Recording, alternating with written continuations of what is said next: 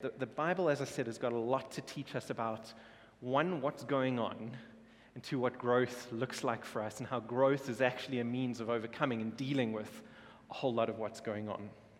So are you there? 2 Peter chapter 1. I'm going to read from verse 1. It's kind of got the greeting in it as well. So Simon Peter, a servant and apostle of Jesus Christ, he's writing to those who have obtained a faith of equal standing with ours by the righteousness of our God and Savior Jesus Christ. May grace and peace be multiplied to you in the knowledge of God and of Jesus our Lord.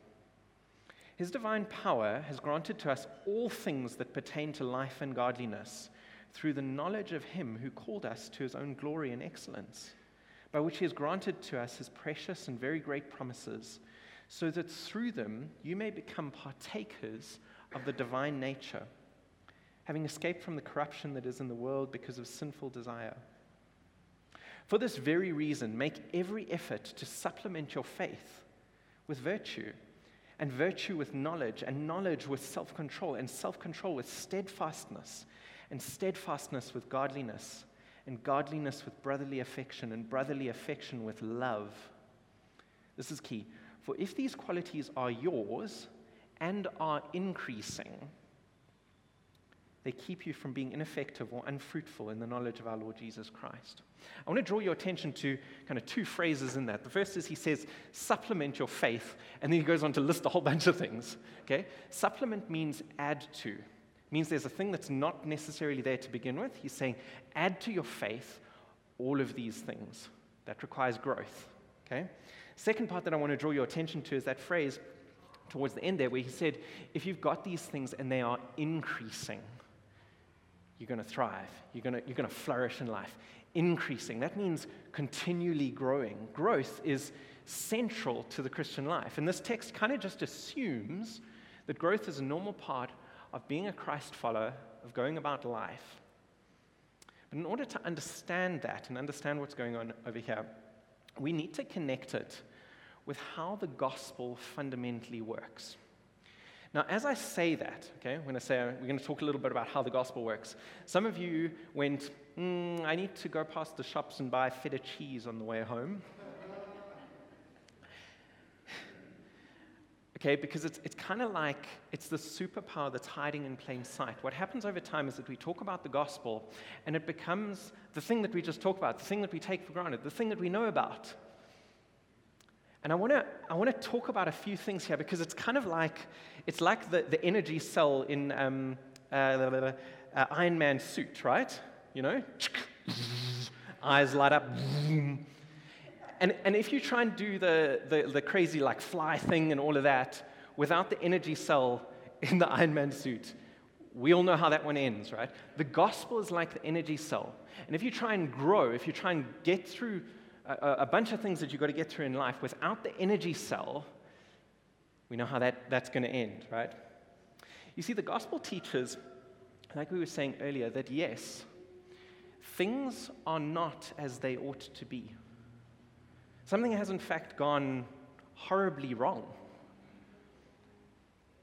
You see, if you read Genesis, it teaches that we were made to flourish. We were made to be something. God established the world. He created a pattern. He put us in it, and He's like, there you go and make this amazing, right? In many ways, we were like the world is like the garden, and we're all kind of the proverbial gardeners. And I don't mean that in the sense that you've all got to start growing cabbages. It's not what I'm suggesting. What I'm saying is that we're all given things, and the pattern that God established was one of establishing things and making them flourish and making them grow. And when He handed them to us, He was like, there you go. I've created this pattern. I'm giving you all of these things. I want you to do the same. I want you to take all the potential that's around you in this place, and I want you to grow it. I want you to steward it. I want you to garden it and make it flourish. And I think we could all agree that something may have gone a little bit wrong along the way. God established the pattern, and He said, here you go. I want you to follow in it. And here's the thing. We human beings didn't follow in the pattern.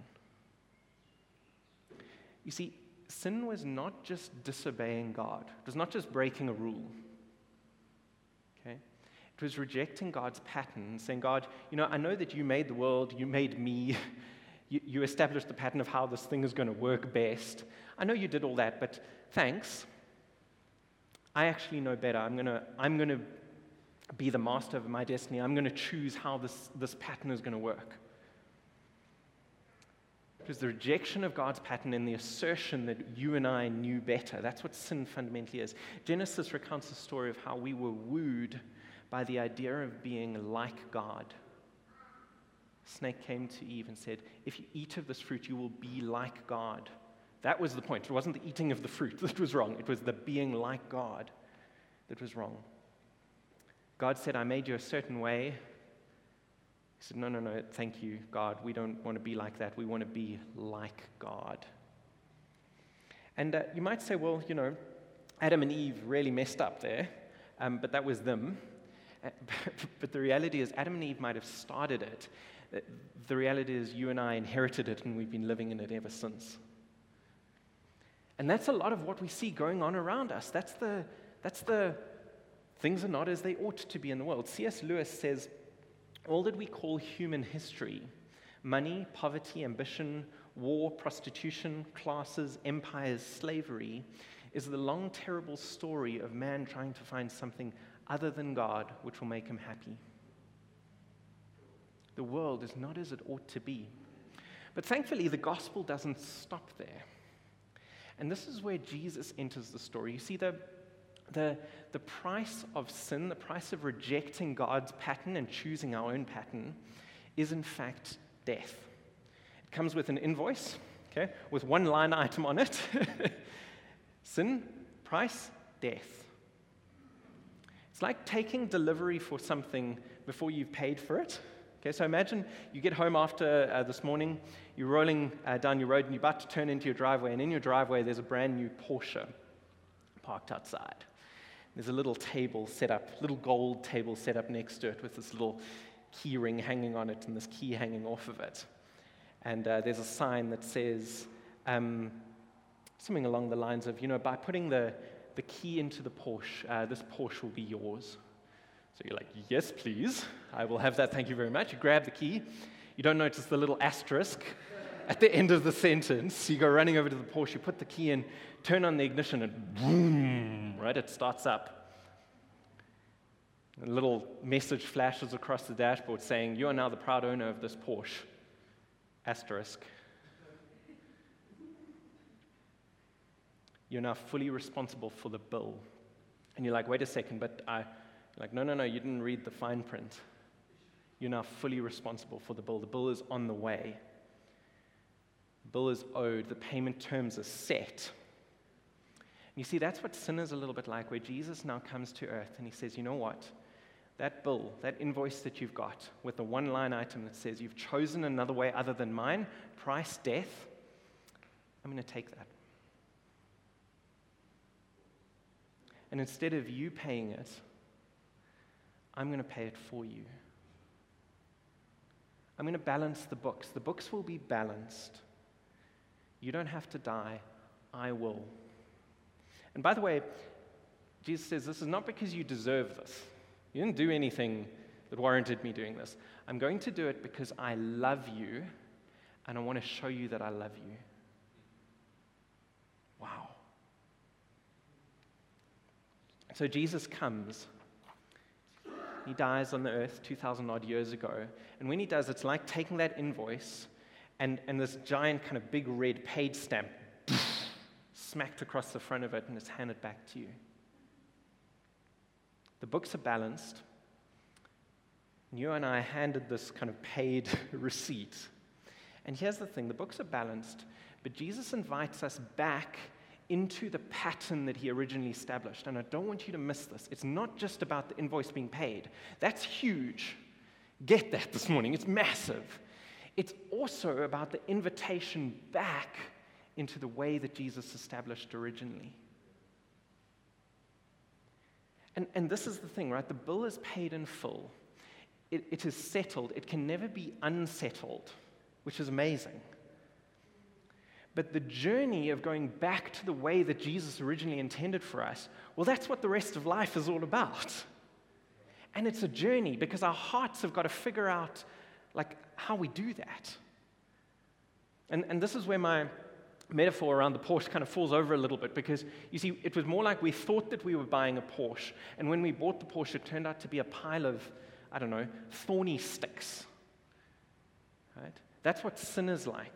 It promises to be a Porsche, but when you actually take delivery of it, it's not a Porsche. It's a thing that hurts you. It's a thing that kills you. And what Jesus wants to do, he doesn't just want to pay the price for the Porsche and the thing that you bought. He actually wants you to restore you to the goodness that he originally intended for you in your life. And so that's what growth is. It's finding the way through life in the way that Jesus originally intended. It's finding the way back to flourishing.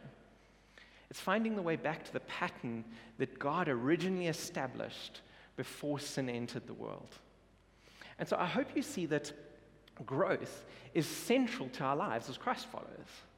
If you call yourself a Christ follower today, if you're trying to follow in the way of Jesus and figure out what he has for you, growth is a normal part of everyday life because the invoice has been settled, but your heart's got some things to learn about what the way of life actually looks like. Following Christ means embracing growth. It means becoming who God intended you to be originally. And it means finding joy in the journey as well. And that's, there's such a joy in this thing of growing, because it's not just becoming like God originally intended, but it's also letting go of some of the things that maybe in your past may have hurt you. I think back to some of the things that I've done in life, and I'm like, sure, that was a dumb thing. That really kind of wrecked that relationship, or that hurt that person, or it hurt me. And part of growth is looking back on those things and going, yeah, that is true. The hurt is still real there, but look what God's done. He's taken me from that to this. And it changes the lens with which you look back on some of those things that have happened in life, okay? They don't have to haunt you anymore. Because you look back on them and go, yeah, that was sin at work in my life. But God has changed me. Look where I am now. Look at the good that has come to me since then. Wow, I can be grateful about what's happening in my life. It changes it from that kind of pessimistic outlook to an optimistic outlook. It gives us hope for everything in life, because the future is one where we've grown and one where we've changed and one where we've been made new and perhaps restored to the original picture. So I've got a couple of obvious points that I want to make about growth, and you're going to be like, yes, Stu, duh, that makes total sense, right? There are obvious points about growth. We're going to talk about that, and then I've got a story that we'll wrap up with at the end, and then we'll land this puppy. So a few obvious points about growth. The first is that God is into real growth, not superficial change. Okay? Let's have a look at Luke 6. It says, this is Jesus actually teaching a whole bunch of people, and he says, "For no good tree bears bad fruit, nor again does a bad tree bear good fruit, for each tree is known by its fruit. For figs are not gathered from thorn bushes, nor are grapes picked from a bramble bush. The good person out of the good treasure of his heart produces good, and the evil person out of the evil treasure produces evil. For out of the abundance of the heart, his mouth speaks." Here's my question for you. Does a fig tree have to try really hard to produce figs? No. It's the natural outcome of being a fig tree. As long as you're planted and rooted in good soil, as long as the climate is conducive to fig trees, right? It's the natural outcome of being rooted in good soil, being in a good climate, and being a fig tree. And that's the point of the gospel. You see, it's not that the gospel just balances the books for us. It's that it gives us a new nature. And I want to just harp on this for a second. You might have grown up thinking that Christianity, being a Christ follower, is kind of like it takes good people and it makes them a little bit better. Okay? It's like you're a really good cappuccino to start with, and being a Christ follower is like a great little bit of latte art on the top of it. Okay? That's not what the gospel's about. The gospel doesn't take good people and make them better. It takes broken people and makes them new.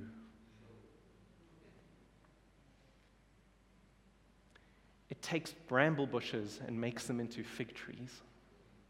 It changes their very nature. You don't see a fig tree trying really hard to produce figs. Let me give you an example of what this looks like kind of practically. Maybe you work with someone who is just the biggest rash ever. And, and maybe they've got a little bit of authority in the organization, like maybe they're like the boss's PA, so you kind of have to listen to them, right? Trying to produce good fruit in that situation, okay, trying, would be like trying to hold it together when they ask you to do something, but you really don't want to do it, okay? The fruit would be not to snap at them when they ask you for something that you haven't planned for, whatever it might be. Now, here's the thing. If you are trying to produce that fruit, if you know that you ought to, and you're just trying to do it, here's what's going to happen. One day, you're going to have a really busy morning, back-to-back meetings, full-time at work, going like crazy, and then you're going to get a call from a supplier, and maybe there's a massive emergency, a bit of a disaster going on, and now you need to run over and solve that problem, and you're on your way to go and do that, and your phone rings, and it's this person. Okay, and you ignore the call, and they phone you back. You ignore that call, and they phone again. About 5 missed calls later, they're phoning for the 6th time, right? And you pick up the phone. How's it going to go down? Out of the abundance of your heart, the mouth is going to speak. But if you're rooted in Christ, if you are naturally, if your roots go down into good soil, if you've experienced the love of God, if you've experienced His grace in your life, if you've experienced growth out of sins of your own, realize that you've got some growing to do as well. When somebody phones you like that, the abundance of your heart is different. You see, trying to produce good fruit in a situation like that is kind of like it's kind of like trying to make a thorn bush into a fig tree by balancing figs all over its branches. Okay? You put a fig on the branch and you point and say, "Look, God, I've produced a fig." And He's like, "Yeah, but in a day or two, it's going to start smelling funny." You can do it for a while, but you can't sustain it because you're not actually producing the figs. Jesus is not just interested in balancing figs on our branches. He actually wants to change our very nature so that we naturally produce figs. And this has huge implications. The biggest one is perhaps the things that God is going to go after in your life are probably going to be the deeper, more fundamental, more hard things to deal with. Because those are the things that result in fruit. As we said, He's not so interested in balancing fig trees on the branches. He actually wants you to produce figs. He's got to change your nature. It also changes how we view others and how we see others around us. You see, when you see a fig or maybe you see a prickly pear one day, you don't look at it as just that thing. You see the essence that produced that thing, okay? And it changes how community works because you're not so focused on the fruit, you're focused on the thing that produces the fruit and changes how you relate to people as well. So that's the first point. God is interested in real growth, not just superficial change. The second point is growth happens differently in different seasons. Trees grow in summer, but they also grow in winter. The growth looks different, okay? But they're still growing. And I've got to be careful here of oversimplifying things a little bit, but it's helpful to think of growth in kind of 3 phases. And this is loose. It's, this is not exactly scientific, but it's helpful, I think. 3 phases. The first is kind of new growth. That's characterized by rapid, obvious growth. A new shoot coming out of the ground. It's like there was brown, and now there's green. Rapid, obvious change. The second phase is more about strengthening. It's a little bit more internal. It's less obvious, and it's more about stamina and going the distance. And the third phase is about maturity.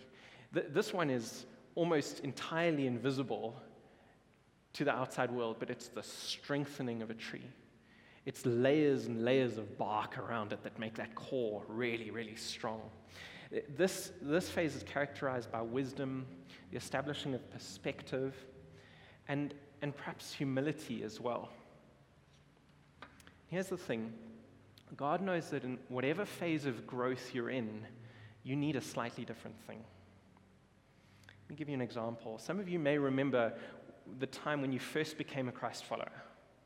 It was so exciting. You felt such a sense of nearness with God. You felt like you prayed or you read the Word of God, and He was right there with you, and you had such a feeling of His presence the whole time. It was so good.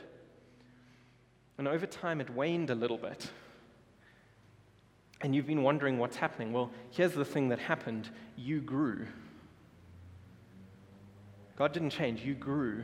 You see, when you were being established, that new growth, the thing that you needed was feelings of God's presence. You know what God's trying to produce in you now is strength and endurance.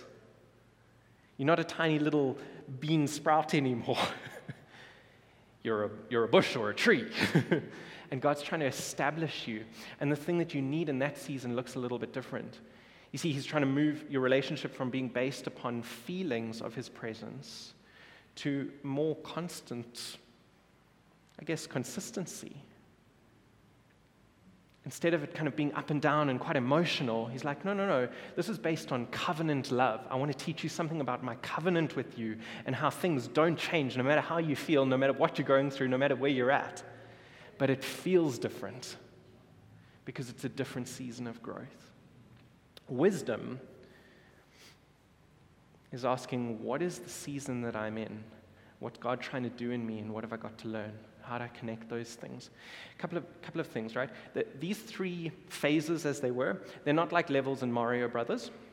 It's not like you complete the first level, you beat the boss, and then you move on to level 2. It's much more like a continuum. And oftentimes you'll get into another kind of season or another phase, and you'll look back and go, oh, that makes sense in hindsight. I see that was a transition over there. But when you're in the thick of it, it's really difficult to tell that sometimes. Okay, so don't think about it like Mario Brothers. It doesn't work like that. It's a process. Sometimes you try a thing and it doesn't work, and that's not God being mean to you. It's God teaching you wisdom. You're like, oh, now you know that strategy doesn't work in that situation. Well, now you know that, and you can perhaps help somebody else with that one. Okay, cool. Last thing is that your season is unique. I think it was Mark Twain who said, history doesn't repeat itself, but it often rhymes. I kind of like that. You might look at something that's going on in your life and say, this is exactly like the thing that happened to that person over there, or exactly like the thing that happened before to me over here. It's not. It's unique. You're a unique person. The combination of challenges that you're facing is unique. The context is different. Your history, your personality, it's all unique. And you need God's wisdom to figure out what's right in that situation, not just try and apply a formula from somewhere else. Different seasons of growth look different to us, but as I said, wisdom is asking, what season am I in? What do I need to learn right now? What does growth look like for me? Next one. You grow with others. So different seasons of growth look different for us. Third point. You grow with other people around you, right? God's put a community around you. Here we are as a broader community, but you also have friends, you also have family. And I don't want you to underestimate how important those people are to your growth and to your journey. There's something incredible about friendship because it is witnessing the changes and the growth that goes through somebody else's life. It's witnessing it, seeing it happen, pointing it out and saying, yes, I see that. I see you. I see what's happening. And I'm going on the journey with you. That is hugely powerful. It's kind of baked into the foundations of how the world works. And sometimes we take it for granted because it's kind of like water to the fish, you know? Fish are swimming through the water and they're like, what's this water you keep talking about? Where's this whereas it's water. That's what friendship and community is like. Oftentimes it feels natural, but I want you to think very carefully about it. Who has a voice into your life? Because they're going to shape you. They're going to affect you. I've personally seen it in marriage, right? Marriage, for those of you who are not yet married, is like having a mirror over here the whole time. Okay? It's great, it's fantastic, okay? But it's going to force you to grow and work through some stuff really quickly. That community is critical to the trajectory of your growth. Think very carefully about the role that you play in other people's lives and the other people around you and what role they're playing in your life. It's formative. Last obvious thought about growth, and perhaps it's the most important one of all, is that you grow with your Father. You have a Father. His name is Jesus. Well, his name is God. Jesus is kind of like your big brother. I'm seeing this at the moment because my boy Jamie, he's 2 and a bit. And he and I, we watch helicopters on YouTube together. That's our jam at the moment. It's how we roll. And the other day we were busy watching a thing. I don't know what the helicopter pilot did or whatever, but I was like, that's remarkable. And Jamie caught onto this word remarkable. So he was like, remarkable, remarkable, remarkable. And for him, it's not about what the word means so much as like what it sounds like and feels like to say. For the rest of the day, he was saying, remarkable, remarkable, remarkable, remarkable, trying it out in every single flavor. But he's learning and growing. I was so proud of him because I'm like, you're 2 and you know the word remarkable. So proud of you. It's like a tiny little thing of growth, but what I realized is that my joy in him learning the word remarkable is kind of how God sees my growth. God, my Father, sees me growing. Wow. He sees me making progress or figuring a thing out. He takes joy in that. I think a lot about David's prayer in Psalms where he says, search me, O God, know my heart, know my innermost ways. What is he saying? He's saying, God, I want you to know me. I want you to deal with the things that are really going on in my heart. I want to invite you in so that we can work through this stuff together. Wow. How does this work out practically? I think, well, obvious one is we've got Word of God. This is literally the words of God. If you want to know what your Father thinks about stuff, here's a great place to start. And what's remarkable about this is that it's unlike any other book. It's not a manual. It's not a guide. You know how you've got to learn for your driver's license or for your learner's license? You've got to learn from the book all of the rules. This is not like that at all. This is the Word of God, and God is fundamentally relational. He's your Father. And so it's kind of like talking with your dad, much more than it is like learning from a manual. The second thing is obviously prayer, and we see that with David's prayer where he says, search me, O God, know my ways, know my heart. Reveal any way that in me that's not right and lead me in the way everlasting. I'm paraphrasing, but that's effectively what he says. Wow. So you grow with your Father. I want to end off just by circling back to 2 Peter 1, and then I'm going to tell you a story. So 2 Peter 1 that we read, it says, his divine power has granted to us all things that pertain to life and godliness through the knowledge of him who called us to his own glory and excellence. Wow. His divine power has been granted to us. That's the gospel. It's the balancing of the books, and it's an injection of power into our lives. Power to be new, power to be different, power to be changed. I want to tell you this story. So we bought a house 4 and a bit years ago. I can't remember exactly, but it's been a couple of years like that. And when we bought our house, it was a little bit of a fixer-upper. There were a couple of things in the garden that needed some serious work. The garden, for one, was a total mess. There were a bunch of fountains. I don't know what the previous owner had done. He had like visions of kind of Roman grandeur. So he put these fountains all over the place. It was very random. And there was this gazebo that didn't really fit onto our veranda. It was a mess. Anyway, so I slowly kind of worked through all of these things, got rid of bits and pieces, tried to set it up a bit nicer, but there was a pool for one of the fountains that stayed in the garden, and it was quite large, so it was probably about 1.5 or 2 meters across, solid concrete, and it was just, 50 centimeters deep, planted on the floor. And this thing haunted me because I was like, it's going to be so much work to take that thing out. I really have to pay somebody else to do it. And then I just didn't have the time, and I dealt with all the other things, but a Saturday would roll by and I'd have a little bit of time and I'd be like, well, I need to do some other things, and it grew and grew and grew in the role that it played. And then in summertime, it would rain, and it would fill with a little bit of water, and it would turn into a mosquito breeding den. And basically, if you speak to any mosquito, they will know about this place in Sandton. They will tell you all about it, right? It's like they all hail from this place in Sandton, in my garden, and it made, the summer months miserable. 1 month went by, 2 months, 3 months, 6 months, a year, 2 years, 3 years, 4 years rolled by, and I still hadn't sorted this thing out. Eventually, my dad was coming to visit, so I said to him, don't you want to just bring a sledgehammer from the farm? Because I don't have one, and dads have got sledgehammers. It's things that they own, right? So he brought this sledgehammer along, and I was like, okay, flip. Here goes. What a waste of a Saturday, but I'm going to sort this thing out. So I took the sledgehammer, kind of got inside of this thing, and I whacked one of the edges. And this giant chunk just broke right off. So my first thought was, well, sure, CrossFit's been working out. That's good. And then I looked a little bit closer. It turned out the fountain was hollow. It wasn't solid concrete. It was hollow. It took me about 5 minutes to whack the thing into a couple of pieces, load it up into my dad's Ford Ranger, because dads have got Ford Rangers as well.